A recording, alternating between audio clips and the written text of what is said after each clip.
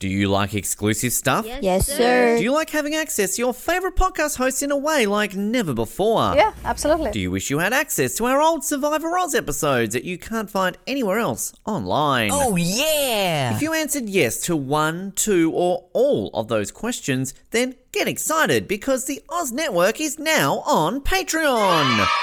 That's right, your favourite podcast has jumped on the Patreon bandwagon to enable a better listening experience for you, our listener. For more details, simply head to www.patreon.com/Oz Network, where you can sign up for as little as $3 a month. It'll be the best decision you make since that last bad one you made.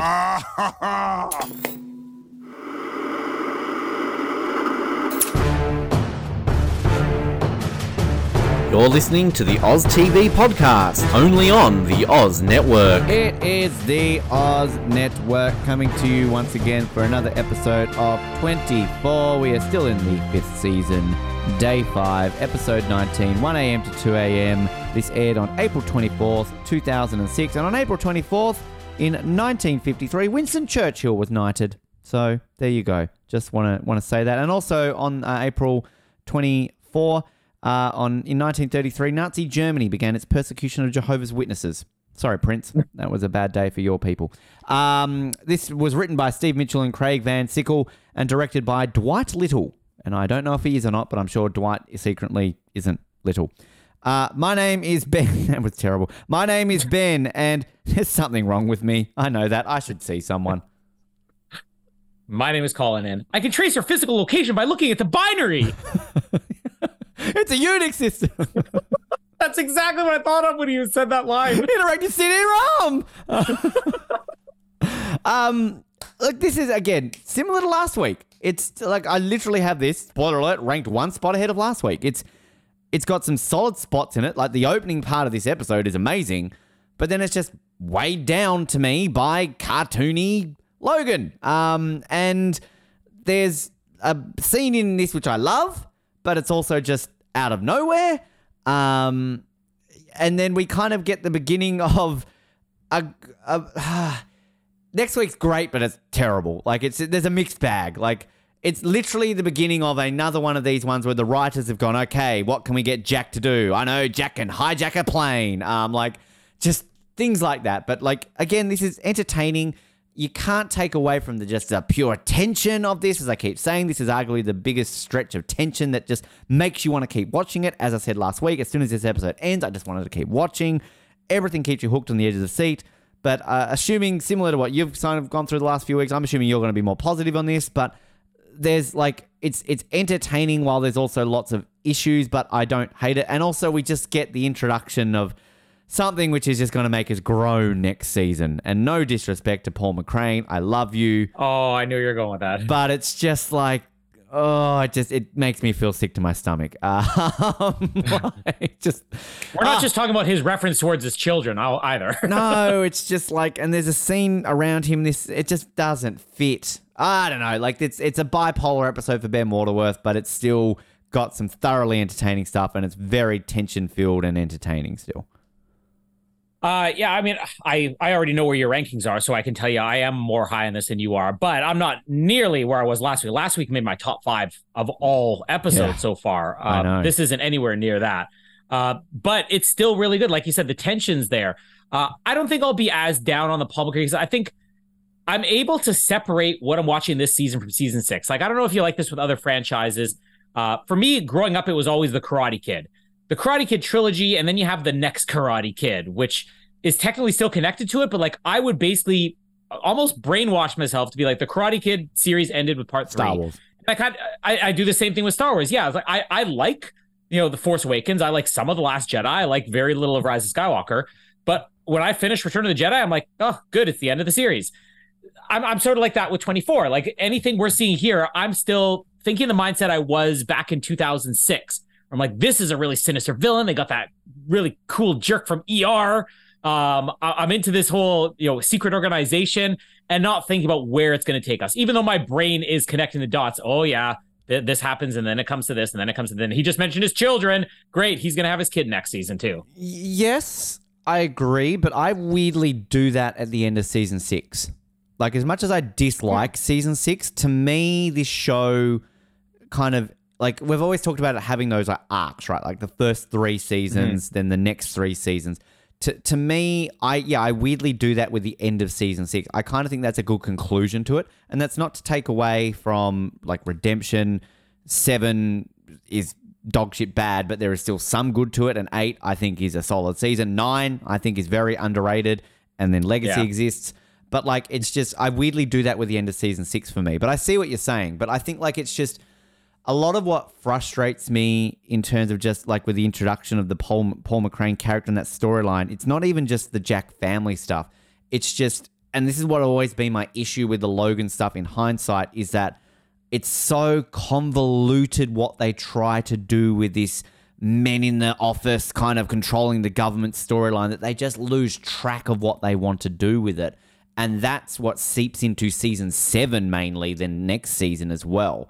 And that's where it kind of frustrates me because, again, they're onto something here, but then they just kind of fluff it all. And I don't know. Like, I'm being highly critical of it, I guess, for those reasons, but I can totally see where you're going with it. And that's like what I was trying to say last week with Logan in terms of I enjoy Logan as bad Logan and cartoony, villainy. Like, Gregory Itzin is incredible, but I think I'm still just miffed that it's just such a shift of the character. And we just still get these moments with him that, again, if you're watching this 3 weeks ago, it's not the same character. So, again, I'm repeating the same thing I'm saying the last couple of weeks, but it's still entertaining. You don't have to listen to us. Just go back and listen to the last couple of weeks. Exactly. But, like, it's, again, as I keep reiterating, it's still entertaining.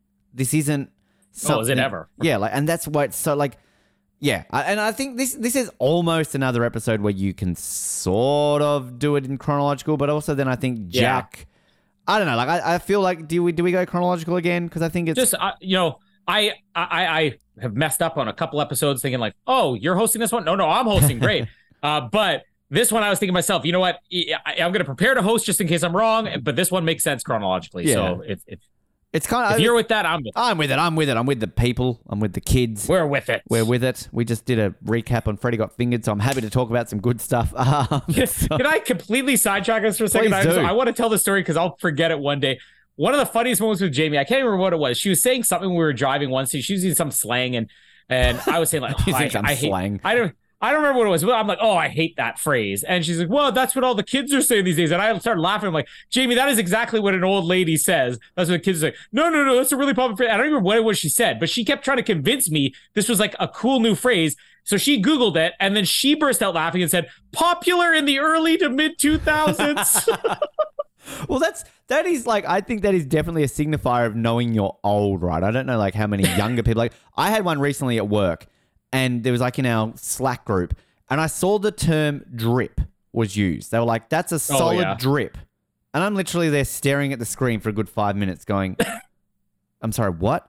And then I had to have a guy who is only a year younger than me explain to me that is slang for like good clothing. And yeah, I had to Google that after hearing it the first couple times. But like, I never felt so old in my life. And also like, how does that signify good clothing? That is something that you go to a doctor for. I've got a good drip. And like, this is cool. That's perspiration problem. Like the kids are like, oh yeah, bro, look at your good drip. I'd hear someone say that and go, where? Like, do I need to, do I have to go to a hospital? I've got something on my Check your zipper. Like, what is that? And how old am I right now that I have to hear that to go, what the fuck does that mean? Like, the good news is you're not nearly as old as Jamie because at least you've heard the modern slang. I think I'm older than Jamie, aren't I, by a few months? You are, but this is the joke that Jamie and I have going around is that Jamie is the youngest old lady you will ever meet. She literally will look out our window and she'll start judging me walking on the street. What is that person up to? What are those kids doing? And I'm like, Jamie, take it easy. You're not 80 years old in a rocking chair. I want to come back to visit you guys just so I can literally join in with Jamie. That sounds fun. I love that game. What are they wearing? Grow up. Disgusting. I don't like the looks of those kids. But can I just say, getting old is kind of fun to be extra judgmental because you kind of are slowly getting to that age where you're allowed to, right? Like, we're only a few years away from, oh, they're old, they lived in a different era. Like, that's a good excuse. There you go. Max Dawson will have nothing to say to you anymore. Max, you fuck knuckle. Like, I'm old. I think I'm older than Max Dawson, aren't I? Fuck that guy. Talk about, we just did Freddie Got Fingered. It makes me feel sick. Max Dawson, you are the Freddie Got Fingered of Survivor contestants, all right? His drip makes me sick. Oh, fucking gross. Just get rid of the beard, Max. It's not cool. Fucking wanker. If he shaves one day, you'll know he listens to the show. Oh, God. I don't give a shit if he listens to the show. He would sign up to Patreon. I'd give him his money back. Like, no, I don't want your money. Fuck off. Drip. Drip. That's not a thing. Like some quote, cool person one day has gone, I'm going to call my cool clothing Drip. And all the kids have gone, yeah, bro, Drip. Look at your drip. Fuck off. Like, seriously, kids are stupid. So if you're a kid, don't listen to this show. Legally, you're not allowed to. Not allowed to be within a certain amount of space with me. So we're at the beginning of this episode. Audrey is laying here still. I do like the lovely little quick sort of retcon this moment last week when Henderson's all like, I've cut her brachial artery. She's got 3 minutes to live. At the beginning of this episode, Jack's like, oh, he missed a brachial artery. You'll be fine. Hey, Dr. Jackie's back. There he is. And secondly, it's just kind of like, cool. All right, that's done. She's fine. Like, so all the tension of last week is just killed in the opening 30 seconds of this week. To which all of a sudden, I love Jack's like, oh, we're in trouble here. All of a sudden, ring, ring, ring, ring. Jack's like, oh, that's one of the Secret Service agents. So he answers it. Hello, this is Jack Bauer. And I love, like, Secretary Heller. Why are you answering Rexler's phone? Like, not Doug, it's Rexler. Oh, Rexler. Weren't we calling him Frank last week? Rest in peace, Rexler. Mark. Oh, hi, Mark. Which I've got a question, right? I get, like, the best tension and the best bits of this episode is what we're about to get with Heller. But why does President Logan just let him go? Like, I mean... Well, I think it'll draw attention to whatever's going on if he were to just... I think he's setting Heller up the same way Heller was setting him up in the last episode. Because if you just suddenly have, we have this guy detained at the... I guess...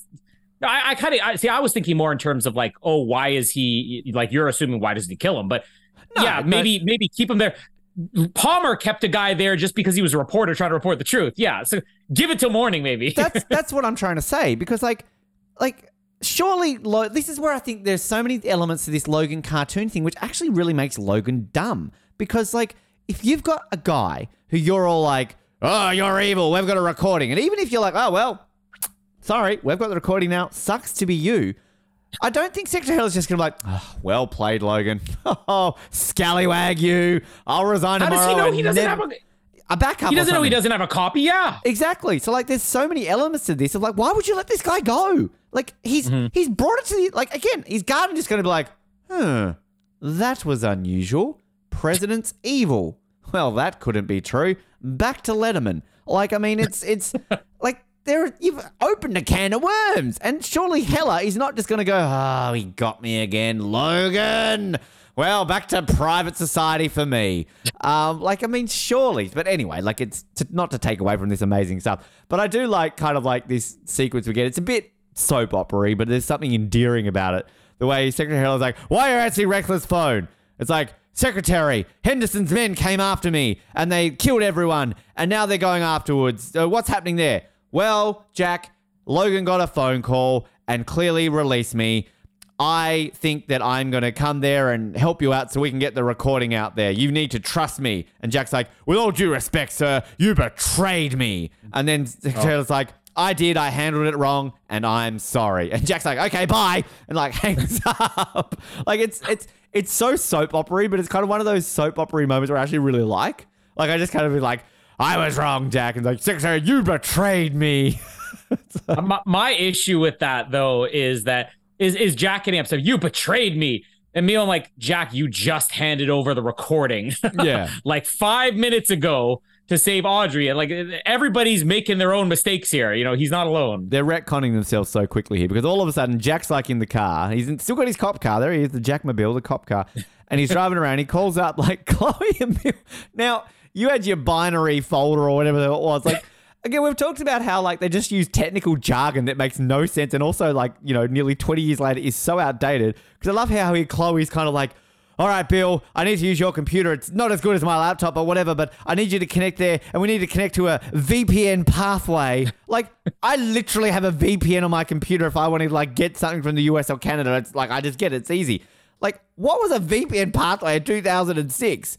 Like this is things that don't make sense anymore. Like, it was literally the same thing you're using now. all they have to do is just go, I'm using my Netflix binge watch code 712 Xbox 360 to connect to the Fine Line. Like, you may as well use that. Like, I think now that, working from home, such a thing, like, I basically have to connect through the VPN to get on my laptop without connecting through the VPN. I'm surfing Google, as soon as I connect that. But then everybody, this is what's dating it in 2006. Because nowadays people are like, I do that every morning. Yeah. Whereas 2006, it's like fancy words. It's VPN. VPN. What does it stand for? And he like connects to his, like, back then probably was a widescreen TV. It looks like it's about a 20-inch TV.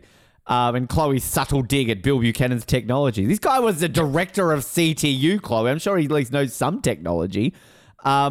So then basically Chloe's all like, oh, I'll hack into the mainframe on the binary code VPN and I will get you your satellite imagery, which, again, this is just that technology in 24 that just you contradict yourself, because you can literally get satellite imagery that is a couple of minutes old and you can track someone. Yet in other scenes, when you are hacking into things and you can't find things, Chloe's doing this from the fucking suburbs near Van Nuys Airport. A couple of seasons ago, you had to, like, take away server access from the FBI and that was going to slow down things. Like, it doesn't make sense. So meanwhile, while she's trying to find that out, we've kind of got this, again, I like this scene, but again, to me, this is a scene that makes Logan look just weird and makes Logan look dumb. So you've got, like, him on the phone to Henderson and he's like, is Jack Bauer dead? Sir, you literally spoke to me 5 minutes ago and I said no, but okay, let's plot point again because it's the beginning of the episode. No, sir, he's not dead. Well, that's unfortunate because he's got the recording. No, sir, I've got the recording. Remember that phone call 5 minutes ago? Oh, Jamie's back with dessert now, is it? Oh, pasta. Fuck, that looks amazing. Yum. Jesus. It's actually leftovers. And Advil. Oh, drugs and food. And water. Oh, Jamie, what a woman. So, yeah. Refreshing. I just love, like, Colin's basically in a 1950s marriage and basically, like, the man's got to do the work while the woman brings me food. I love it. This is my work. Jamie, I'm working right now. Well, it was my work for a couple of years, Colin. Don't disparage it. But so Henderson's basically like, I've got the recording, sir. And Logan's like, good, destroy it. And Henderson's like, no. And Logan's like, why? But why?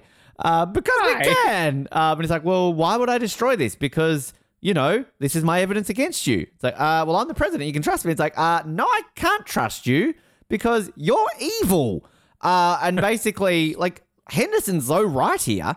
And then we kind of get this alluding to the fact that Walt's suicide wasn't more of, like, and this is going to be the whole Jamie reverse thing from season 1, because we will find out that, spoiler alert, Walt didn't kill himself. He was shut up. So were you waving at me, putting your hand up, or was there fruit fly or something? Oh, okay. Like, that time of year. Okay, fair enough. So, and I just think it makes Logan look dumb because, like, of course Henderson's going to keep this recording.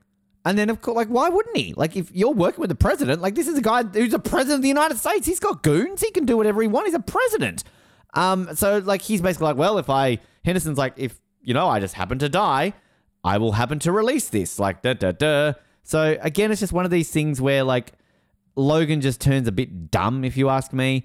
Meanwhile, Chloe finds out through this amazing satellite technology that Henderson's actually just up the road.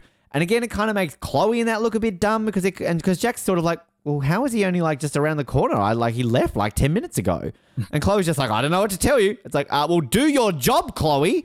But and also there's a massive plot hole around this plane being at the airport. Like, they're at an airport. There's one airline strip. Why didn't they see this? Anyway, we'll get to that. So they chase Henderson into this shed. There's a shootout. But I love all this stuff. Like, all the stuff that doesn't make sense, it's still amazing because basically we get to this whole section now where Jack's got Henderson at gunpoint. Give me the recording. And Henderson's all like, well, what about the secretary? And it's like, what do you mean about the secretary? It's like, well, if they don't get my phone call every, 3 minutes, 10 minutes or whatever it is, they will assume I'm dead. So they will kill the secretary. There's a helicopter following him. And Jack brings up Chloe. He's like, hey, Chloe, is there a helicopter? I know you've missed some things that will be, be serious coming soon, but maybe you're going to see there's a helicopter following him. And basically he also rings the secretary, and the secretary's like, oh, what do you know? There's a helicopter following me. So we've kind of got this whole great sequence where basically Henderson's like, if you don't let me go, the secretary is dead. He calls the secretary.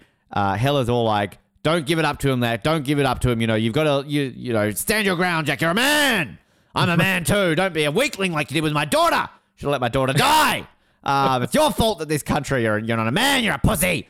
Don't be a pussy. You're a pussy, Jack. Are you a pussy? I'm going to drive off this cliff. I'm not a pussy. I'm a man. This is what a man would do. You're weak. Drive off a cliff. Take their own life. You're weak, Jack. End it like a man, Jack. Be a man. Stand up to him. If you're really a man, you'll live through it and become president. So you get elected. All right? That's why Palmer next season's a pussy. He didn't die first. He murdered someone, then he gets shot. He's weak. I'm going to drive off this cliff and I'm going to become a president. That's what a real president will do. Drive off a cliff, be a man. Real presidents are men. You hear that, women? Men. Men. That's what he's humming when he drives off the cliff. Man, boom! I'll see you in another life, brother. Men. I just want him soaring through the air with his fist out the window. Man! Whee! Why are we taking away from this great scene? Just wanted, if they hadn't brought him back a future season, one day Audrey would visit his gravestone. James Heller died a man like he lived. He's leaning out the window going, Jack's a pussy! Whee! Plump. But there's a subtle funny moment. It's not meant to be funny because this scene's all tension. But I love it when he's driving along. He's like, yes, Jack, there is a helicopter. Jack, there is a laser sight on me. I just want to be like, get it off me. But it is a great scene where basically Hella's like, no, Jack, be a man. You're not going to be a man, are you? I'm going to drive off this cliff. And so you just get Hella drive off a cliff to essentially sacrifice himself in order to protect, this recording. And again, this is another one of those I watched it live scenes going oh yeah. And what again, I'm just the Kim Raver fanboy. I get it. But what makes this scene so more powerful is Kim Raver's reaction when she's just in the background going oh my God, no, what is happening? Yeah. And then Jack grabbing Henderson and being what sort of man are you? You're no Henderson, you're no secretary. Who, he's who, what did you become? Who did you turn into? Now, this would be in any other season a potentially top 5 worthy moment. But again, I'm just going to have a little couple of minuses around this scene because this is kind of similar to the Saunders scene when Jack is sort of like, who are you? What happened to you? But again, my defense of what makes Saunders better and what makes that season more powerful is you've got more of a background over Saunders. You've got more of an understanding of what he was to Jack and then connecting that to the Drazen mission as well, that where everything about that to me comes full circle and you're emotionally connected to it. This, again, as I've said a few times with Henderson, there was weight here that you make Henderson much bigger of a deal. And I get the whole sort of Weller situation where he wasn't available and all that kind of stuff. But if you had that arc to make this guy much more of a connected thing to Jack, then this scene would be much more heavy. It still is heavy. Don't get me wrong. I love this moment. And then Peter Weller, just kind of that deadpan look on his face where it's just, I don't give a fuck, mate. Yeah. You do what you want to. It's epic. Everything about this scene is so good. And everything, to be honest, from this part in the episode is downhill from here. But it's just all the things about this, the secretary kind of going off the cliff and you think this is him literally sacrificing himself. Spoiler alert, he's alive. But he was a man, he survived. But I'll kind of sort of cap it here for this opening part because it's just, we talk the tension and everything, and this is a jaw drop moment and everything about this scene, despite a few little things that I pointed out. And props to everybody involved in the acting here. It's so good. First, let us quickly talk about the Logan thing, because I get what you're saying about it makes Logan look dumb, but I think whether this was the intention or not, sometimes you watch a show and you're looking at just from your own certain point of view. But you see it through your certain point of view where you're I kind of like to think that this is the reason why. And maybe that's not maybe it's a way of justifying whatever, but to me, there's enough little seeds planted of Logan's in over his head. That's really what the whole second half of the season is, that when he makes stupid mistakes, I'm just excusing it. I'm obviously excusing it like I would in real life. I'm like, you know what? He would be screwing up. He would be doing stupid things. He would be probably, when the camera's off him, when Heller's actually going off the cliff and we're not even seeing Logan, he'd probably, oh, why didn't I make him stay here? That was the first lesson Palmer taught me. Put him in cuffs, shove him in a closet. Oh, I should have listened to Palmer. You don't have to see it on screen to at least connect those dots in your head. So I will be giving a little bit more leeway to Logan throughout the season. I'll add one thing on that. Like, I agree with you to the extent that we've seen that with Logan, right? Like, we saw that last season with the whole, when he kind of like, well, I let him, like the whole mistake-ridden thing that he was sort of like, well, that was on me. Like, I did that. Like, yeah, absolutely. But I think, again, where I feel a bit higgledy-piggledy on that is that you kind of have that showing through the cracks, but then all of a sudden you got this really like assertive, like strong Logan, which we've never had before. So you mix and match enough where it's a bit muddled to me. Now, I feel like we got hints of that at the end of season 4. And I think we got hints of it at the beginning of this season still. That again, this is a persona. This is him playing president. He's become very good at playing president, but he still is that kind of nervous in over his head. That it's perfect that they actually brought it back to him being, because that was one of those things in the commentary where they said the reason coming into the season, they knew that Logan would have something to do with this villain's plot. They didn't necessarily know where it was going to go because it would be too boring to just have him be president. It would be too boring just to repeat we did in season 4. But I feel like they've actually brought this back to season 4. We're seeing the evolution of who he was, and everything else we got outside of this was him playing president. But again, that's the way I'm kind of viewing it. There's a great line here from Bill when Bill's on the phone with Jack, where he said, "Chloe, what happened?" And it's like almost like a subtle dig where Bill was like, "She was arrested by Homeland for helping you." Yeah, for helping you, Jack. Like, I just want Jack. That hurt, Bill. Seriously, I'm trying my hardest out here. I was dead like 16 hours ago. Come on, Connie Britton today, man. Come on.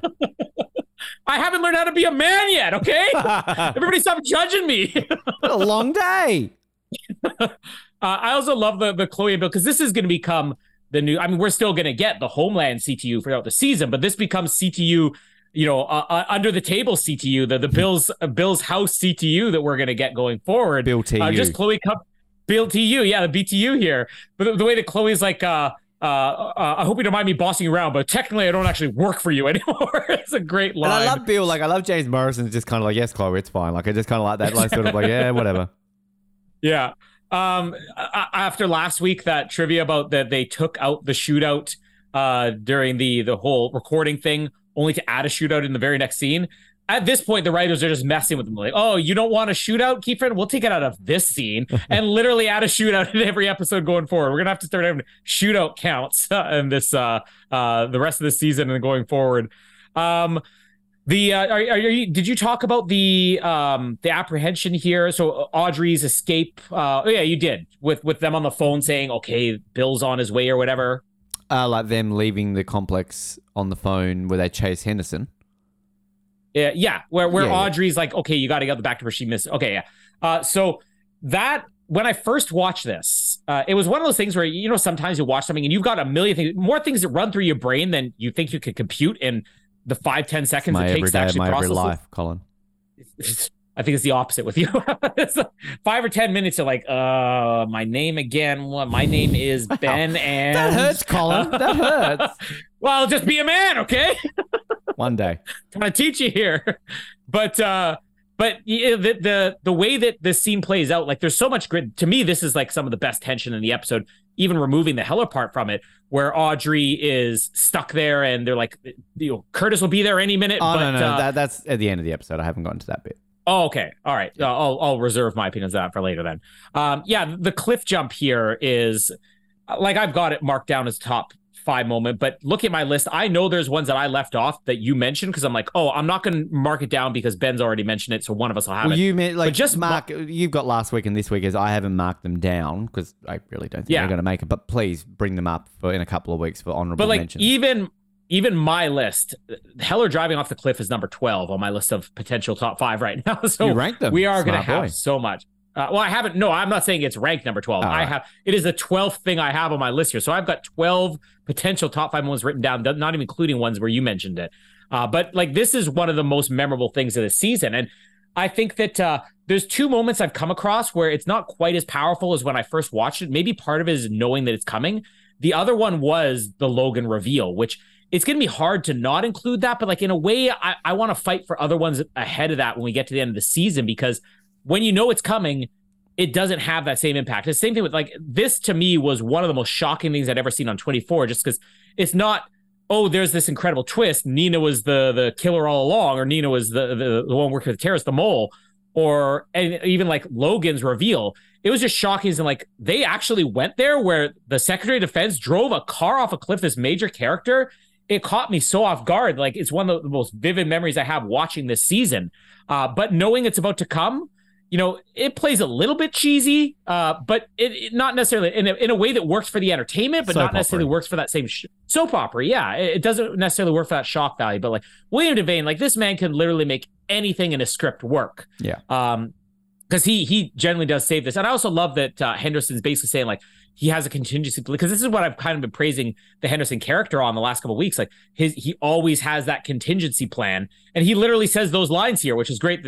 Picking up on that through, Jack, you should know I always have a contingency plan. And then, yeah, when he goes off the cliff, like, I had the same thing I wanted to comment on about Kim Raver's performance, because she doesn't play it the way you expect she would play. She actually plays two things at once. She's playing composed shock, where if she's not freaking out, it's still like, what? Like, it's like that pause of what just happened, with at the same time, like this beast-like anger. Oh yeah, when she's like, "Do it, Jack, do it!" Like, yeah, she literally has like the Empress "do it" line. Like, it's incredible, that moment, because you have Henderson giving no sell to this whatsoever. Like, he is just stone cold expression. I think that, you know, I was aware of Peter Weller for multiple things before he was on this, but I think it was when I was watching 24, probably around this time, where I really started to appreciate him as an actor, because it's not easy to give no expression like that, but still be like communicating something to the audience. It's incredible, his reaction.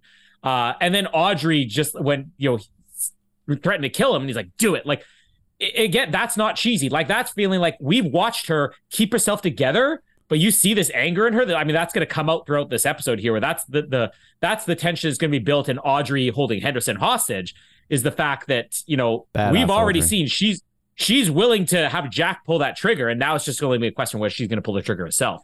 I do wonder with you haven't gotten to the Graham stuff yet, because I have some questions about that for what gets revealed in the season. But Heller, is he revealed as being alive by the end of this season? Oh yeah, because I always remember being like a question up in the air. It's next week or the week after. It's pretty soon. Yeah.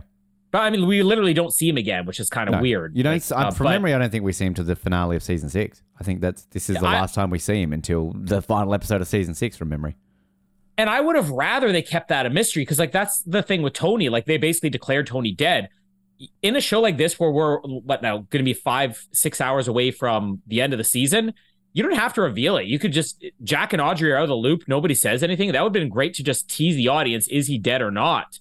And not reveal it. Because now I'm actually kind of disappointed, because I kind of wish this was a thing where you didn't know he was alive until he came back. I will correct myself. We do see him in the 5th last episode of season 6, and then the finale. So 2 episodes next season.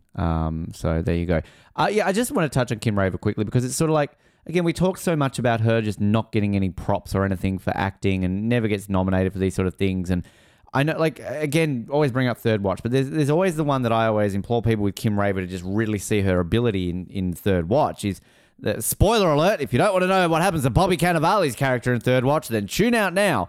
But Bobby Cannavale's character, called Bobby, gets shot. And in this sequence, like, you give me an option to tune out. I'm on the line here. This is live. You're part of this show. You deal with it. So he gets shot, and then sort of the guy who shoots him, I can't remember the actor's name. He's quite a famous actor. We've talked about him on other things before now too. He shoots him. He takes some drugs out of a toilet, and then Kim Raver's character comes around the corner into this room to see this scene. So then she has this gun pointed on her head by the guy who just shot Bobby, and there's just this kind of like 2 minutes worth of tension where there's silence. There's no talking, there's anything. You just kind of got Kim Raver like reacting, having a gun pointed at the head, but going like, please, you've got to let me help him. He's dying because he's a paramedic. And then he kind of runs. And then there's just this silence at the end of the episode where she goes to help Bobby, and then they kind of fade to black, and you hear her voice like over the top of the credits going like, Bobby, stay with me, stay with me. Like, it's so powerful. That was our number one moment of Third Watch across all 6 seasons when we did our top moments. And like that's just an underrated Kim Raver acting scene, which again shows her ability. And this is another one in this, the way you're right. Like she goes from kind of this shock, like she's not in hysterics. She's not like, she's just kind of got this, oh my God, like, are you kidding me? This is happening. And then switches to this, do it, Jack, do it. And then even later on when she's pointing the gun at him, like it's just, this woman needs more praise. She needs like an Emmy nomination or something. I mean, her abilities are more than Grey's Anatomy, people. I mean, I always liked her character on 24. I always appreciated what she did, but I don't think I've ever seen how impressive she is for her performance and her acting until this rewatch. Yeah, no, completely agree. So this is where we get Graham for the first time. So just after our first ad break, Logan's on the phone, and who do we meet? It's ER's Paul McCrane. It's RoboCop's Paul McCrane. There he is. And I remember watching this for the first time, like fanboying out. I'm like, oh my God, there he is. It's Dr. Romano. Because I always liked him. I always liked his character in ER. I know he was meant to be hated, but like I just loved him. He was probably the last character they introduced that I liked on that show. I mean, until I kind of stopped watching it. He did. I mean, ultimately, he was kind of like that likable, hated guy, right? Because like he did deep down have a heart, as often these assholes do. After I watched this episode, I was trying to remember because again, I've rewatched some of the early seasons of ER recently, but like I probably started watching less frequently around like season 6, season 7, but. Did they ever, I know that they teased at one point, did they ever actually have him and Alex Kingston hook up on that show? Because I know that was at least, it was teased or something. I think. Like he had a thing for her? Didn't he go on a date with her, I think, or like he made a move on her and it just got very awkward? Because I'm pretty sure that was around about when she started getting with Dr. Green. It's been a long time since I've watched it. It's on my list of shows that in the next year or two I really want to rewatch. It's that. I know it's going to take me 18 years because it's 15 seasons long, but like I legitimately am just, the more and more I want to get into that again because it's number 3 of my favorite shows of all time, and I've been a while since I've rewatched it. So yeah, it's just I just remembered, again maybe getting out of the show at that point, and one of the reasons why is I hated the soap opera-ness of ER where it all just became everybody's just hooking up with everybody, but always thinking. When they did basically pair up Alex Kingston and Anthony Edwards together, thinking, they really should have done it with Paul McCrane. Like, because it would have been so much more unpredictable. And I would have loved to have seen it. That was one, love story or couple relationship on the show that I would have wanted to see, whether it succeeds or even if it was just a complete train wreck. That would have been amazing to see those two characters hook up on the show. I don't know how. Yeah, I see. I think like, I don't know. I'd love to do I'm not committing to a 15-season rewatch with you for ER because we're going to get through this.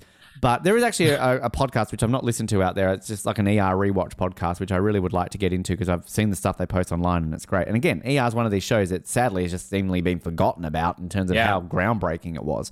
But I think, like, to me, my memories of ER was that it lasted about 11 or 12 seasons before, to me, it kind of went off the rails. I always thought it lasted longer on the quality than people ever gave it credit for.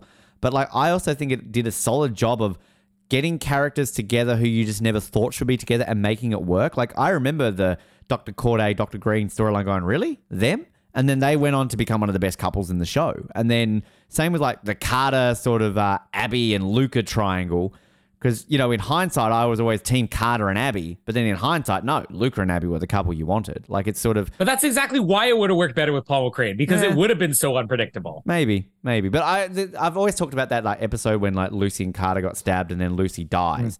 The thing that like made that episode so powerful, that was the first time you really got a humanized version of Dr. Romano, because he was very protective of Lucy. He was like a real dick to her. But secretly, that was like because he like really liked her. So when she dies... his reaction is the one that makes you like really emotional because anyway, ER rewatch coming in 2037 when we're older and remember ER. But so here we go. We've got Paul McCrane. I think we hear him called Graham here, don't we? I'm pretty sure we hear his name as Graham in this episode. So this is our first introduction to this sort of shadowy organization, which is going to really be the crux of the villain's plot from this point to the end of season 7. So you got to kind of stay with this. And this is what I think, going back to season 2, I would have liked to have seen with that whole shadowy organization with what's-his-face from Saw and all that kind of stuff, which they kind of alluded to. So we've got a bald guy here called Graham who's basically on the phone to Logan, and Logan's all like, call off the action against Henderson. He's going to release this audio, like, we're fucked.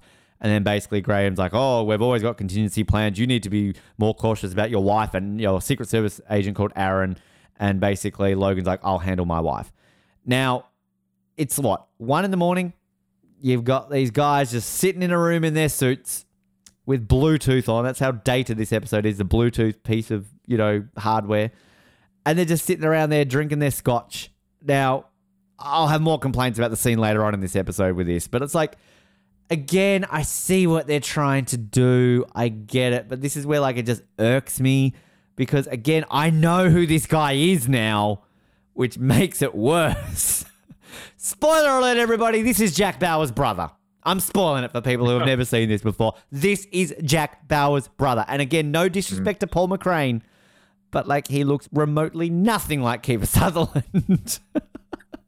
You kind of weirdly feel sorry for Graham next season when you realize that Jack is in love with Graham Bauer's wife as well. Yeah. And then we get introduced to arguably one of the worst, if not the worst character of all time, Graham Bauer's son. But we'll get to that next season. And he technically mentions him in this episode too, where he says something about his children. Oh. And I was like, no. But yeah. And then we get this scene with Martha, who's basically all like, accosting this poor Secret Service agent who's basically like, where's Aaron? This is unusual. Can I also just add, 20 minutes past the hour. Why has it taken Martha 20 minutes to bring this up? Like, the stables are really far away. She got to the stables earlier than that. So she's all like, where's Aaron? Where's Aaron? And this Secret Service agent's like, I don't know. We got transferred. And then we've got sinister Secret Service agent here who I'm pretty sure this is the one that she kills later on. So, spoiler. I'm just spoiling everything. I don't care. Stupid storylines. You'll forget about it anyway. No one listens to this crap. So then Martha gets locked in a room. Again, it's going to bring a pretty decent scene between Martha and Charles later on. But I just think makes Charles look like Charles somehow gets away with being evil in this season for so long at the end part. Because he's just doing stupid things. He lets the secretary go. He locks up his wife. Like, I mean, there are certain things that he's risking it very hard. Like, it just makes him look stupid. And again, it's great tension. It's entertaining. That's not to take away from that. But I don't know. It just makes him look dumb. This is where Jack's on the phone basically to Audrey and this magical technology of like, hey, rewind back a little bit. Was there an explosion? Oh my God, Jack, there was an explosion. He doesn't have the recording on him, so he's handed it off somewhere. And then Chloe's like, oh my God, Jack, you're right. There's another plane on the runway. And I missed that. Oh, how stupid of me. Like, just, I don't know. Like, it's just dumb that you've got to do this. So we're basically finding out that there is a plane that is on the runway, the one runway at this airport that they didn't see. And not only is it a plane, Colin, it's a diplomatic plane. We're a diplomatic.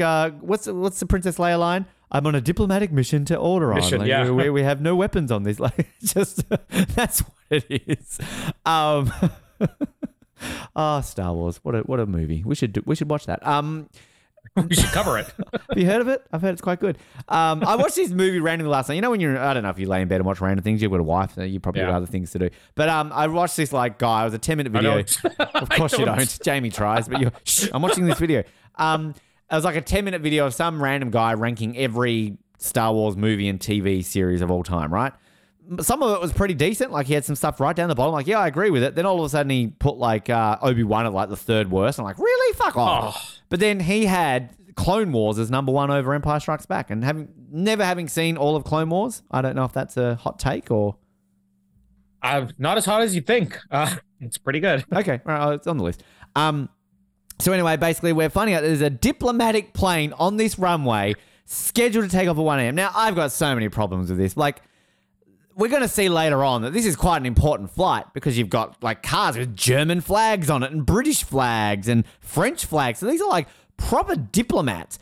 Why are they flying out at 1 a.m? Why is this so secret that like, how did Jack and the Secretary of Defense just land at this runway when you've got like diplomats from these important nations? How this is like Djibouti and like, Niger and Djibouti, that's how you say it. Like Suriname, like random countries that, no disrespect to these great countries, but like No one gives a shit about if their leaders are flying out at 1 a.m. If you've got like the French minister and the English minister and the German 1 a.m., there's media here. Like, there's other people here. The Secretary of Defense. Well, media can't get there. There's a curfew. Well, there's the media of power. Trust me, that's why I work in the media. But I get why you're doing this. It's a secret diplomat. Like, nobody was aware of this. But again, it's just, you've got other ways of doing this. I don't know. I'm just complaining about it for the sake of it. But Henderson's also handed it off a freaking thing to somebody on this plane. So Jack's all like, "Grr, I'm Jack Bauer. I'm going to go after. I'm Jack Bauer. Gonna get on the plane." To which again, like, Jack comes across a little bit dumb because then he's like, "Audrey, I need to go now," or something like that. And Audrey's like, "Oh, I'll stay here." And Jack's like, "No, Audrey, I will not let that happen. I'm fine, Jack. I'm all good." Okay. Like, seriously, this is again up there with leaving Evelyn by herself. Like, this is not going to end well, Jack. Like, come on. You're leaving her alone with the guy who is good at manipulating his way out of things. Like, there's just something dumb. And why does Curtis come into the equation like 10 minutes later? Surely this is where you go, well, hang on a minute, Curtis. Like, the writers have forgotten about him until now. So, anyway, just a little nitpick. So Jack's going to drive off and leave Audrey by herself. But I do kind of like the little moment when he kind of kisses her and goes and like, "I'm not comfortable with this." I might cap it. I'm just going to maybe cap to the ad breaks here because I kind of the nice little bookends here to that point. So did you talked about the Logan Graham discussion with Martha, but not Martha, No, right? no, not yet, no. Okay, so we'll get to that. Do you listen to what I say here, Hilding? Like, come on. Half of it. I mean, I'm chewing the other half. You got to eat my dinner, very right? hard for Colin. Left molar, right molar, front bank. How do I swallow again? Oh, wait, what's Ben saying? But I wonder with the Graham thing. So as soon as this came up, the first thought in my head, which I don't think was my thought at the time when the season first aired, was there a plan to tie this into the season 1, season 2, season 3 organization and all that? Because we do away with that in the video game with the whole Max thing. But it still would have been impossible to do it. And I almost feel like even though there's a line that they have here, the Spectre, Graham, Paul McCrane's Spectre here, there's a line where they say we've been working on this 18 months. Like, they're referring to this one attack, this operation. But is there anything in this season that clearly defines that this is something new? Because I almost feel like the writers are introducing this right here to almost leave that option open that this could be something that ties the entire series together from start to finish. Yeah, it's a solid point. I mean, I don't know if there's a definitive thing saying this is new, but I think it's just implied. I would argue that the audience's attention span is not going back that far outside of the super fans. Because I'll be honest with you, I never actually thought about it as being tied in. I mean, it would be good if they worked out a line where they could have. But yeah, it's an interesting question. But I think, you just assume this is new. It's just the 24th trope of let's bring in someone behind the person who's behind the thing, Because I was trying to also figure out, is this supposed to, at least at this point, be an American organization? They're really shying away from the whole international terrorism thing. Even in last season, they're like, oh, there's going to be a domestic connection. But there is one guy in the room here with Graham who clearly has an accent. We don't know what type of accent it is. It's foreign. Yemen. It's definitely from Yemen. But I mean, I'm still on board with, like, again, I know where we go with this. When he mentioned I even had that flash when he mentioned his children. I'm like, no, not son. Josh, kill him now, not Josh. But yet at the same time, I'm viewing this for what they intended at the time, which is that this is 24 Spectre. This is our first glimpse at, we're not getting Blofeld yet, but this is going to be our Largo or our Red Grant or our Rosa Klebb. It'll lead somewhere.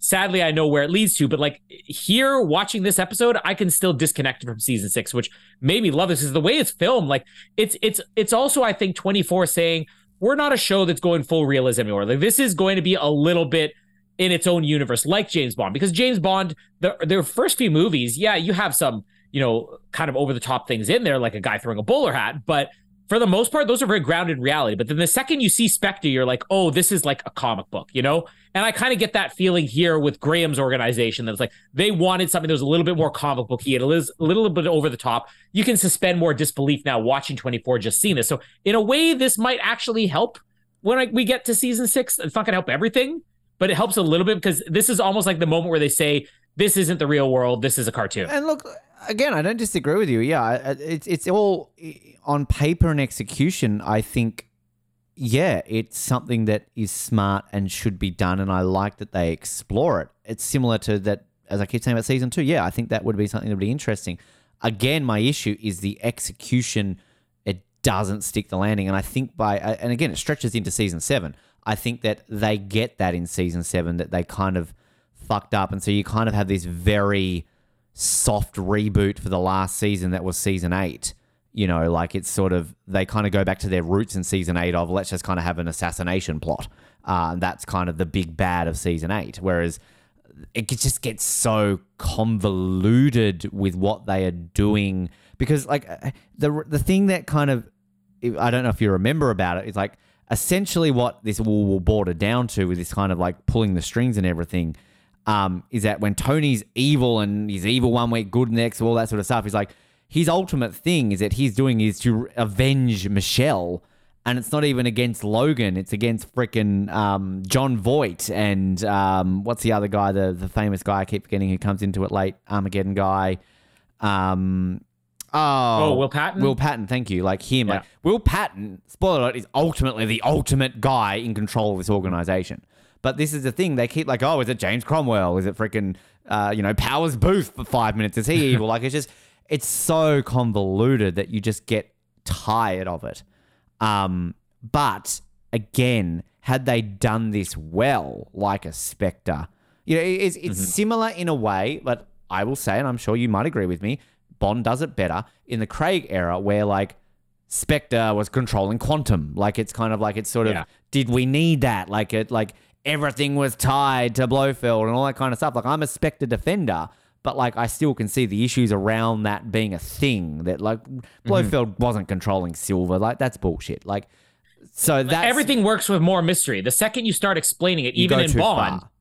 Yeah, and that's what the classic Bond movie, this isn't just being like an apologist for the classic Bond movies, but Spectre works so well as an organization because we never got to the bottom of what they were, who Blofeld was, what the purpose is. You just know they're out there and they're deadly and they're dangerous. And that's what this is. This is like mysterious organization. You're scratching your head. Who are they? What's their purpose? And correct me, because I stopped watching Alias, but like that's what confused me very much in Alias, was this whole, what was like SD6 and like things that she was like. Yeah, you got so many branches of that. I got confused and I'm dumb. So like that's why I kind of didn't stick with Alias, because I'm like, I'm so over. I don't understand what's happening here. So anyway, did you have more to add? But here, no, not really. I mean, because most of what I'll have to add will be on the Audrey stuff and the Martha stuff that's still to come. But with the explanation, like I completely get that, because the more you explore this organization, the worse it is. And I'm not going to say it's all going to be bad, but even going back to the first few seasons, it was always just these teases of who is this guy on the boat? Oh, it's this Max guy, right? Who is Nina actually working for?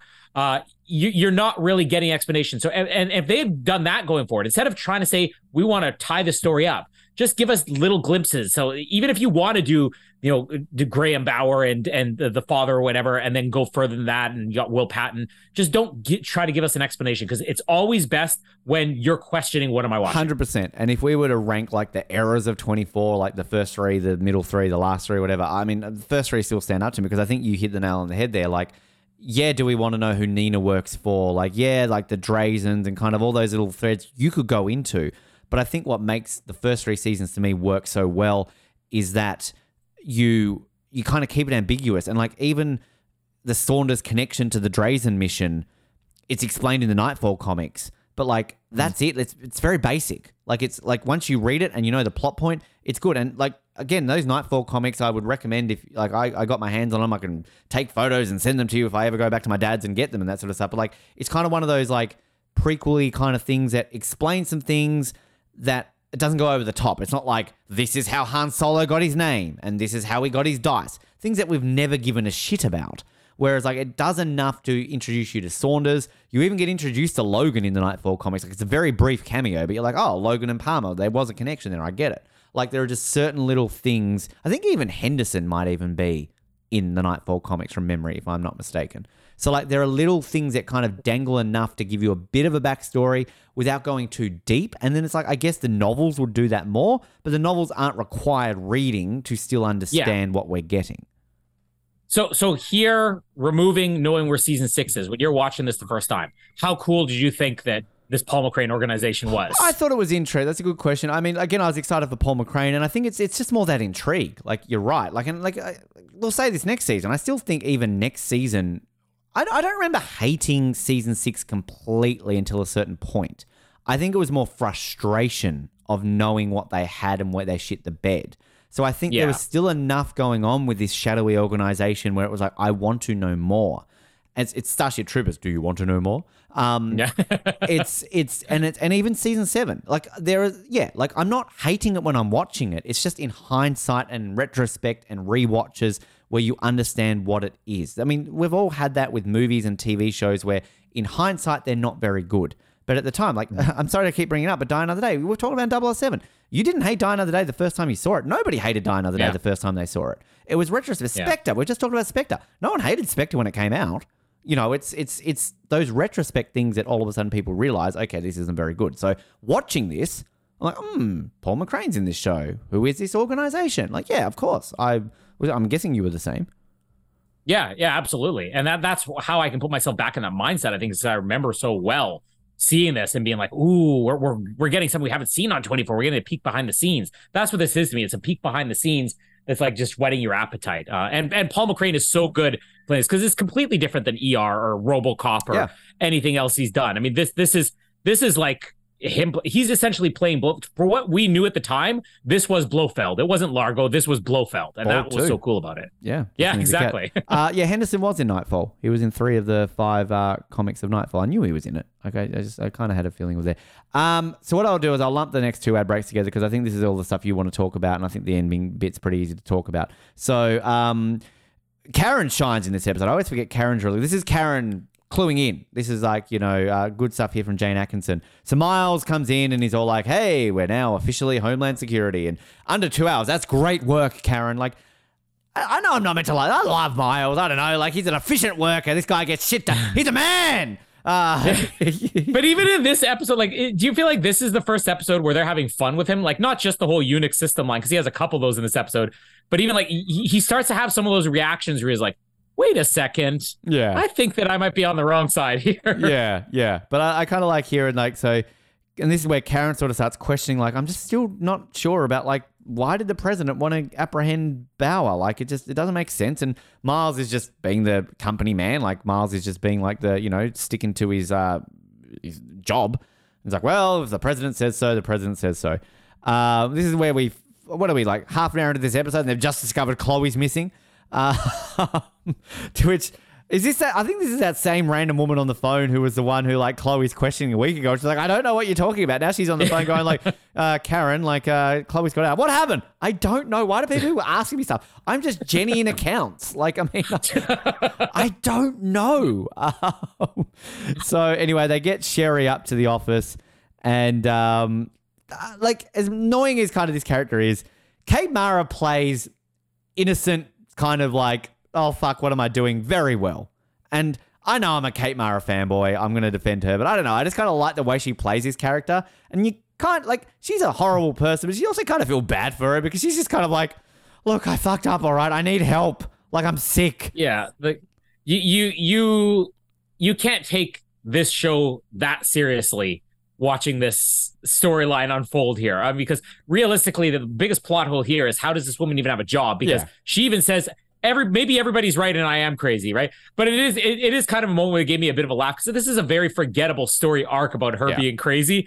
It did give me a big laugh where she's like, oh, maybe everybody's right, I am crazy. I'm like, they're having, again, like with Miles, they're having fun knowing what this character is now and knowing that people are probably laughing at it. In 2023, she's suing CTU for negligence of like no psychiatric help and that she was like treated poor. Like this is how we can look at it from a modern lens. Like she's taking a mental health decade after this. This is bad workplace practice here from the government, I think, that she's got to this point. But basically, she's all like, oh, like she manipulated me. And I love like Karen's line where she's like, she manipulated. Like you just can see that like Chloe. Oh no, intimidated. That's the word she said, not manipulated. Yeah. Me. She's like, she intimidated me, and I just love like you just think Karen's about to get real. She's like, she intimidated. Karen's an amazing boss. Like she is. I'm saying right now, and she's not even the boss of CTU. She's the boss of Homeland Security. She is the best boss this organization has ever had. She is amazing at her job. I love this woman. Yeah, absolutely. Yeah, because even when she's doing things throughout this season, which is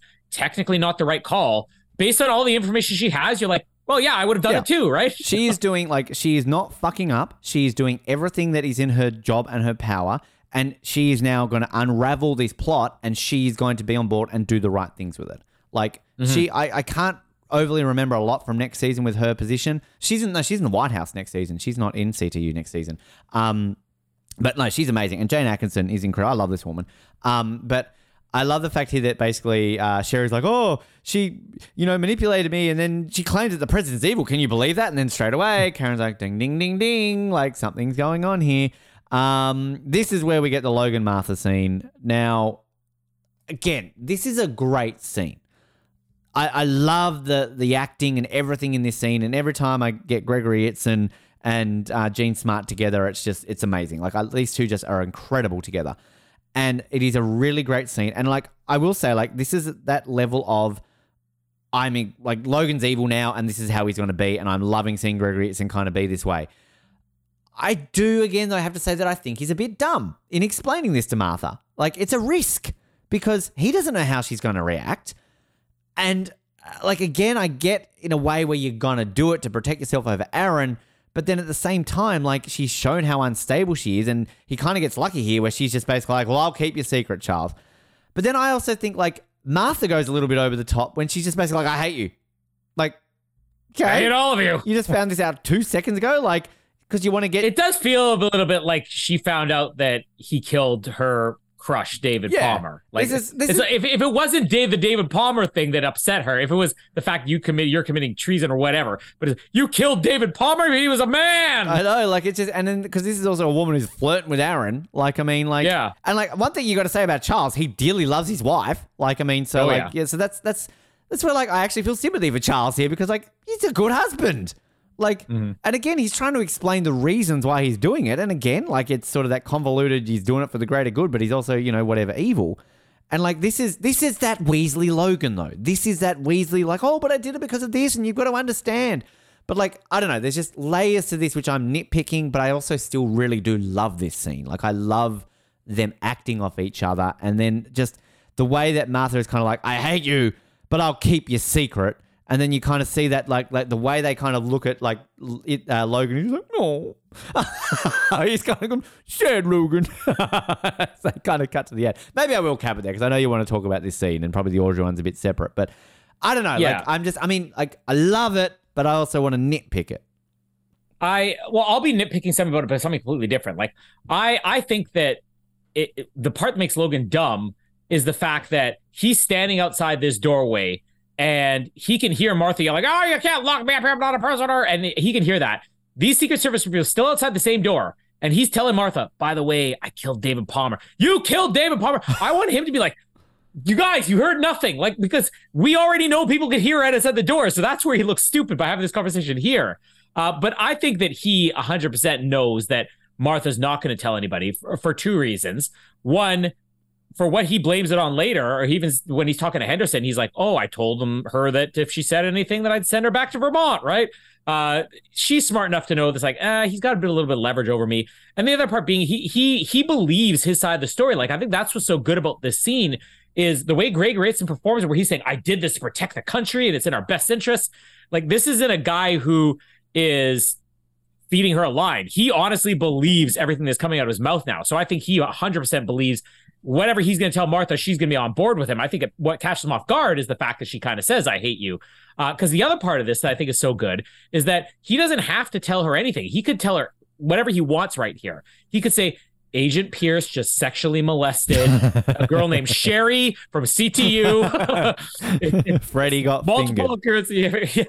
Sherry got fingered by Aaron Pierce.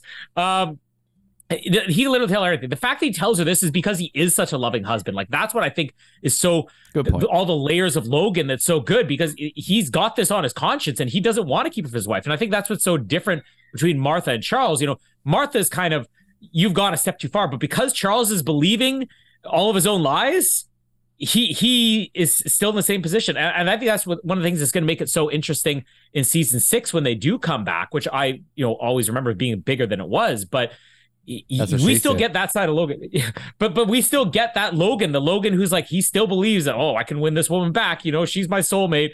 I love that side of Logan. Like, and again, I think so much of this is Greg Ritson. I don't even necessarily think the script is saying all these things. I think that Greg Ritson is just one of these actors who's like, okay, even if you're not telling me this is what it is, this has to make sense in my head because it has to make sense in the character's head. So he's invented these things. It has these little things he does that just gives you this dimension to him. And I'd agree with all of that. And I think there's a great line that I'm about to talk to, which he does, which sums that up. And again, like it's I relish evil Logan, and Greg Ritson does an amazing job. It's just my complaints about the character shifting. But no, I agree with everything you say with that. I think that's a very good way of putting it. Well, this is where we get this cartoony, spectre-y scene, which annoys the fuck out of me. When we've got Graham in a room with accented man, and they're all wearing Bluetooth bits, like it's so dated. And basically, this guy's just they talking to each other on those. That will really make it. And again, this is like 1 a.m. Why are they just sitting around their suits drinking bourbon? Like, I mean, it's just it's kind of the most important day in 18 months for them. I think they all got to be there for it. But like they're just all sitting around, and it's just kind of like, oh, this is getting too many loose ends. Like his Yemeni accent. It's like, well, all plants have loose ends. Graham Jr. It's almost like the freaking Goldfinger scene, like, follow him and crush him in the car, or like A View to a Kill and they kick him out of the thing. Like, I'm not part of this plan. Like, it's just the reason why this also annoys me, not just because I know where this goes. This is the first time we've ever had a scene in 24 where it feels very out of place. Like, it's come out of nowhere. And like all the times we've ever had like villain explain scenes or like villains going over their plot, like it's done in a sense of almost reality or almost like a way that it just feels part of the plot and it just feels like it's coming through. Like when we had like in season 1, like with freaking Gaines and like Rick and all those kind of things, and they're explaining it, or when Gaines is getting like talked down to by the Drazens, like, and they're explaining their plot. Even like season 2 with like the whole recording scenario and Max and all that sort of stuff. It's done in a way where you kind of like, okay, I get this. Season 3 with Saunders and like, the Salazars, and season 4 with Imhotep and all that kind of stuff. Like it's all done in a way where like it fits the plot and it feels the tone of the season. This just takes you out of it. We've just got a bunch of random guys we met literally 5 minutes ago and are all like, like stay the course, do this, think of your children. No, don't bring up your children, Graham Bauer. Like it's just, it feels so weird. And then it's capped off with this phone call between Graham and Logan, which this is all you need. You just need this phone call. You don't need the stuff before the phone call. I'm really intrigued to hear your thoughts if I'm just thinking of those much. But then, so this phone call between Graham and Logan, where basically Logan's just like, I've controlled my wife. Like, it's fine. I'll take care of her. Like, the one bit that I really love about this, and I love this Gregory Itzin moment, is when Graham's like, good job. You've actually done a really good job today, Logan. Like, and this is Graham inflating his ego. This is Graham knowing how to control this guy to keep him on board. And then Itzin kind of has that moment where he's like, good. I'm glad. I deserve some praise today. It's finally good to hear it. Like, I love that. Like, I love that little moment from Logan where he's just gotten so fucking frustrated. And like, this has got tying into what you're saying. Like, he believes what he's doing is good.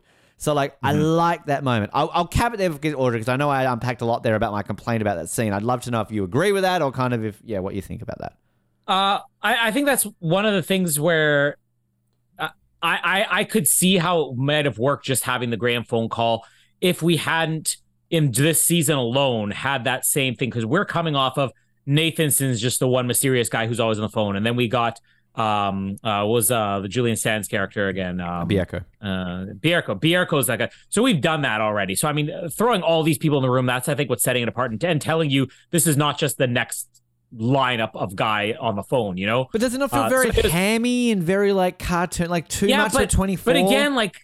But again, I feel like this is where that shift happens in the show.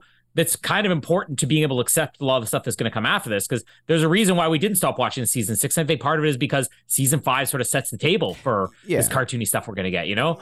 Yeah, good point. But yeah, I mean, it definitely feels a little out of place in coming off the last couple episodes for sure.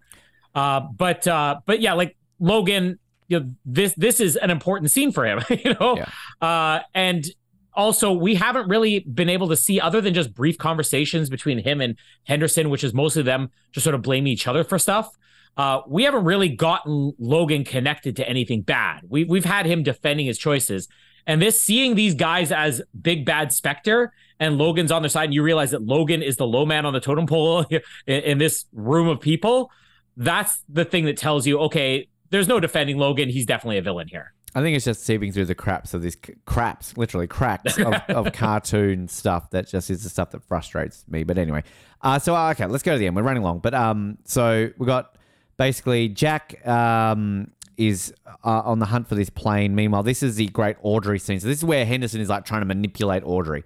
So basically, Audrey's there chilling. Henderson's all tied up, and basically Henderson's just like Audrey, like your dad, he could be alive. Like there could have been an air pocket in the car. Like make the phone call. You don't want your dad to die. And Audrey's just like, shut up. It's like got the gun. Like I'll do it. I'll kill you. Like you're a bastard. You're a bastard, Henderson. You're not a man. You're a bastard. Like I'm making fun of it, but like it is a great scene. Again, going back to Kim Raver's acting chops, and just Peter Weller too. Just like the way like he's got a way about it where you're almost believing him, because he's like, Audrey, like come on, like your dad could be alive. Like what are you doing? Like, you know, there's an air pocket, call someone. And obviously he's doing this to kind of like draw this out a lot, because as we're about to find out, there's a crew coming along to help kill Henderson, which I've got to ask, like, I guess no, that's a dumb thing to say. Well, Hela was in a completely different part of the state. I was going to say, how did that helicopter take so long to get back to that compound? But they were chasing Hela at another end of, never mind. So Jack's shown up. This is where he's like, oh, it's a diplomatic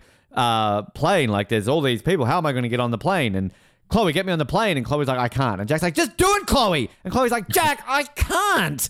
Like, I love angry Jack when Chloe just literally can't do anything. It's like, we'll try and delay the plane. And it's like, well, we can't. Like, I could delay that plane right now. Ring up, ring, Van Nuys Airport. Hello, Allah Akbar, there's a bomb in the plane. Bye. Yeah. It's 2006, all right? Like, I mean, it's not that hard. I'm sure I've got a phone thing on this. I could right now delay 10 planes at Sydney Airport right now. Like, I mean, it's not that hard. So, yeah. And then Chloe finds out that the helicopter's landed at the compound. Basically, Jack rings up Audrey, and he's all like, get out of there. And she's like, no, I'm not leaving him. There's a great little moment when like she's trying to make her mind up. And you see Peter Weller.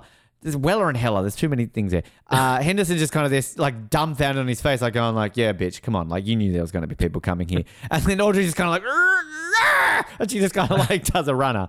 I love Curtis, like with Audrey, like kidnapping Audrey, like putting his hand over her mouth. Like, and she's like, I love that moment. And he's like, shut up, Audrey, it's Curtis. And yay, Curtis action hero Curtis. Yeah. Good for him in back. Like, where has he been? Hanging out with Mike? Where were you? Coffee break. Coffee break. Because we should mention it's sort of like Bill and Chloe sort of question, like, oh, can we trust Curtis? You know, he might be on board, but they're like, oh, no, it's Curtis. Come on, he's trusted. Like, of course he is. We love Curtis. So there's a shootout involved. Curtis and CTU basically kill off Henderson's men, and they get Henderson. And then Audrey is all like, yay, Henderson's evil, so we got him. And this is where Jack turns Casino Royale Bond here, gets on a fuel tanker. Oh, I'm glad you thought the same thing. Yeah. Trying to stop a plane in the wee morning hours, jump on a fuel tanker. 2006. So it was the year of jumping on fuel tankers at airports. I do like, there's something funny about the visual of Jack Bauer like running through a fence, and then you kind of got these like the camera angle of his like close-up face of Kiefer Sutherland go like, ooh, as he's like all of this is meant to be tense and fun, but I love this whole sequence of Jack breaking on the plane, right? Because they check under the plane for the bomb. They don't check on top. Dumb. And then when Jack gets on the plane, he puts his like, oh, he's getting a cocktail now. What's going on? Jamie, what is this? That's cranberry raspberry sugar-free soda stream. Oh, and we got real lemon in it too. Jesus. Hey, Jamie, be honest. Yours has alcohol in it. I heard those kids upstairs. No, we both don't drink. Yeah, you can actually hear. Yet. Coffee is my drug of choice. I need something with these 3 kids. Your drug of choice is Colin. Oh, It's me. oh. I love Jack like sneaking on the plane, puts his hoodie on, carrying his bags. I just want him to be like, "Oh, we've got 2 more going in there, George." And gets on the ramp. This is a diplomatic plane featuring like Germans and French and English important people, and you're just letting old hooded hobo get in the plane. Meanwhile, Karen calls Mike. There's kind of an important scene here where Karen's like, "Hey, Mike, how you doing?" "Good, Karen. How are you?" "Good. So, you think shit's going down?" "I do." Well, that's interesting. Bye." And then she calls up Bill, which I love this scene. I love Karen calling up Bill and like, "Get Chloe out of there. The TAC team's on the way." Because Miles has found Chloe through a binary application or something like that. I got the line here.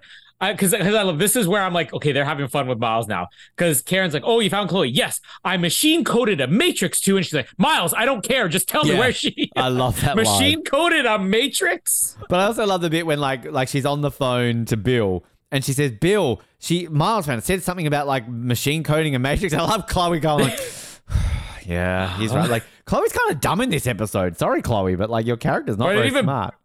But I don't know if you're going to say it too. Even Bill, when she's like, "Yeah, where's Chloe?" "I don't know where Chloe is. She's definitely not here." Bill, we know she's there, okay? We're sleeping together. We're having sexual intercourse. I'm fingering her. Forget Paul McCrane and Alex Kingston. We need James Morris. It's a very aggressive word, fingering, isn't it? Like, I mean, sexual relations and sleeping with... Since you mentioned the word fingering, it takes a different meaning. Like, I apologize for that. That sounded dirty. You're just reminding. See, again, I'm not even visualizing that. I'm just remembering Freddie got fingered, which I don't know if people have heard that episode yet. Oh, don't listen to it. Just don't.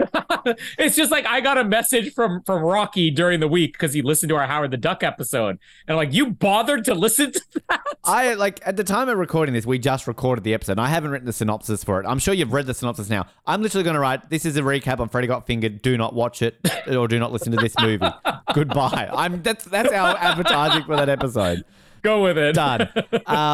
But yeah, Jack Bauer in a hoodie. He's also got his man bag. Jack's man bag. There it is. He's still got it. And this is a bit like, again, it's going to be a bit silly, Jack hijacking a plane.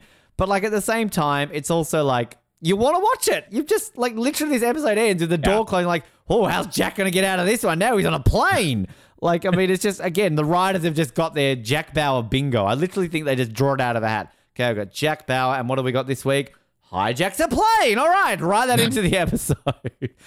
We didn't get fingering a dead horse. Damn it, that'll be next season. Yeah, that's the episode. So I'll talk first about the Audrey scene. This whole escape here. It was weird that when this scene ended, I was thinking to myself, that was way too rushed, because we basically go from she's got Henderson hostage to, oh no, somebody's on the way to get you. Oh no, Curtis isn't going to get there in time. Audrey, you better run. I don't want to run. You better run. She runs. You better run. She can't get out. And she can't get out. And then all of a sudden, Curtis is there. "Don't worry, Audrey. It's me. Nobody has to know." But that all happens in one sequence. Wow. Curtis gets a bit rapey. But like, Audrey, it bothered me. As soon as the scene ended, it kind of bothered me. I'm like, that's too quick. And then I thought about it for like, I don't know, probably only like 10, 15 seconds. And I'm like, I think it actually kind of works because that was all thrown in there. Because you're at this point, you're conditioned to, oh, this is the next threat. This is going to drag on to next week, or it's going to drag through the next commercial break or whatever. But this all just happened in one scene. It suddenly took an episode that was a little bit slower in building, other than Heller falling off a cliff. You know, everything else here is like, oh, we're setting things up. You know, we're getting introduced to this new organization. We have Logan having to talk his way out of stuff. We got Jack just tracking down a plane. And all of a sudden you have this massive action sequence that you could have built an entire episode around, and it's done in like 3 minutes. And I actually now kind of like the fact that it happened so quickly. I'd agree with that.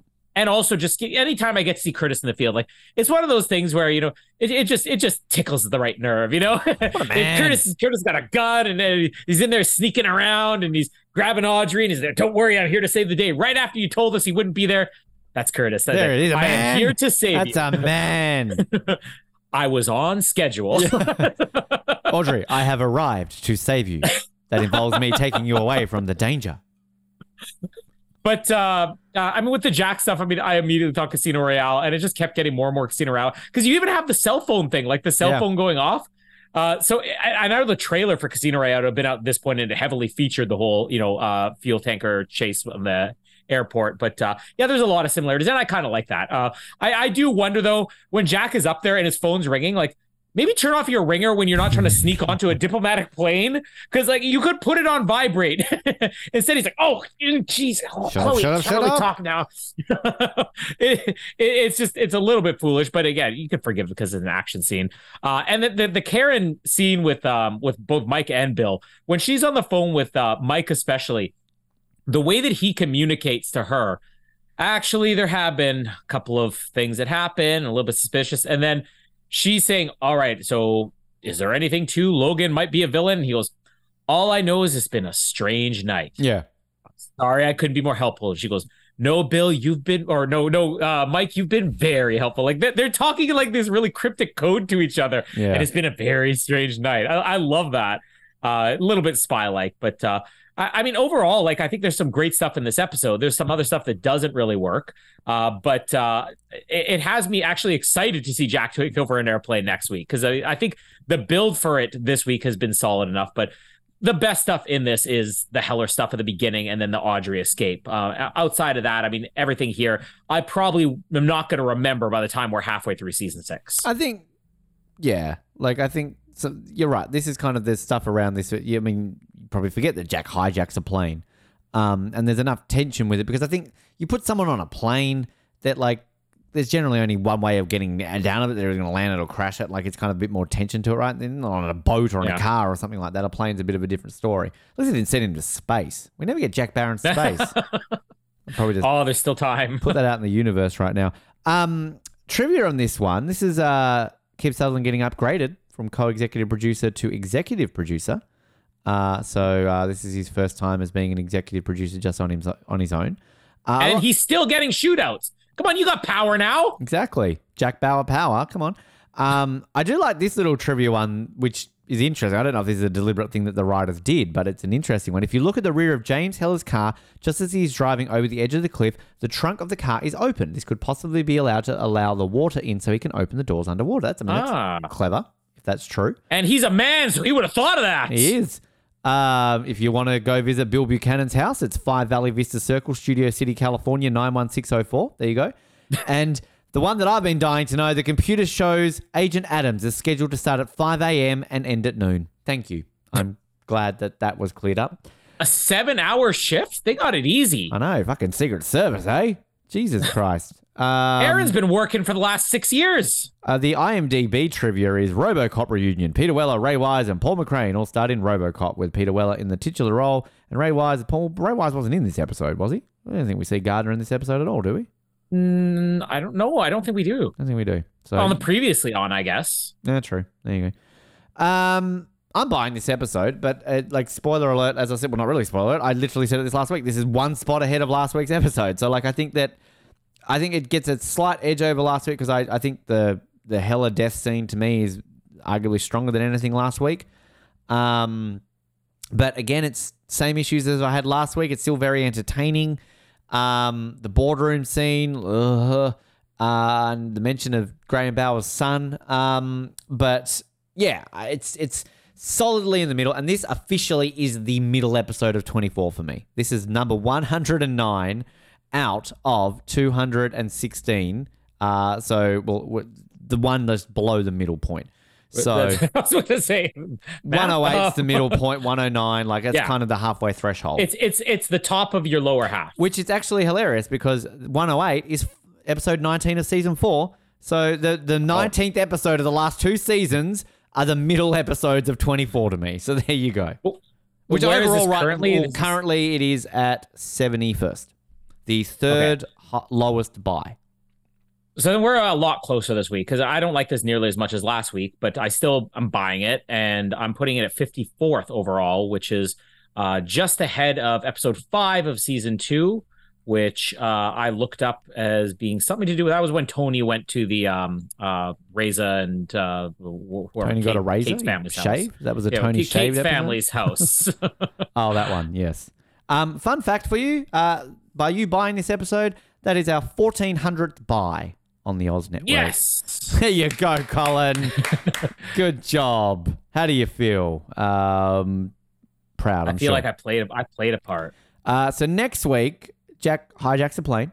So I'll read out the synopsis. I don't think this is too spoilery. Although, what am I talking about? Spoilers. I've had enough spoilers in this episode. Although Karen wishes to help Bill, he is still taken into CTU to maintain the cover while Chloe escapes.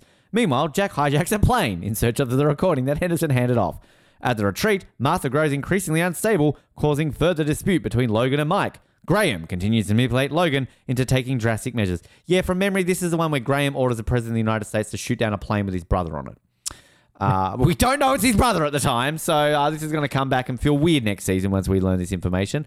Have you watched next week yet? Any thoughts or whatever? No. You actually just spoiled me on what it was. So thanks for that. You're welcome. I'm just trying to look in the cast to see if we get anything special next week. Paul McCrane? Alexandra Kaniak plays European woman. We've been waiting for that. Finally! Philip Lester makes his 24 debut as Attendant Dan. Lisa Paolo, a woman at bar. There she And is. Bill Lerman as unnamed hero passenger. Oh, what a man. He's a man. That's a man. And David Batiste as Ed. Oh, we've been waiting for Ed. Is it the same Ed? Last year's Ed? Not the same Ed, no. Edna, maybe. So we're back next week for that. This week for movie recaps, it's a week off. The following week we'll be starting back with Romantic Comedy Month. Don't listen to last week's because it was shit. And Blue Beetle, Gran Turismo, all of those are happening soon. And listen to our other shows because they're good as well. My name is Ben, and what happened to you? My name is Colin, and I'm a man. Thanks for downloading this episode of the Oz Network.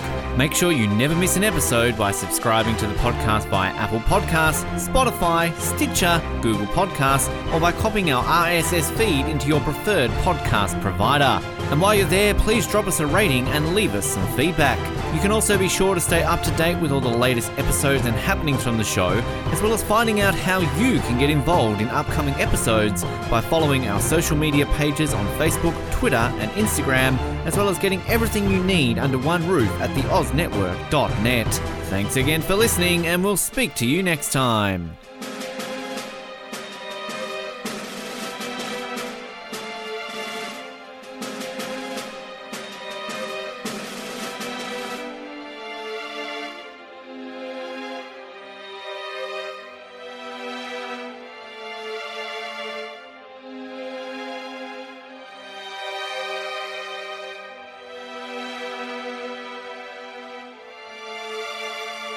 Do you like exclusive stuff? Yes, sir. Do you like having access to your favourite podcast hosts in a way like never before? Yeah, absolutely. Do you wish you had access to our old Survivor Oz episodes that you can't find anywhere else online? Oh, yeah! If you answered yes to one, two, or all of those questions, then get excited because the Oz Network is now on Patreon.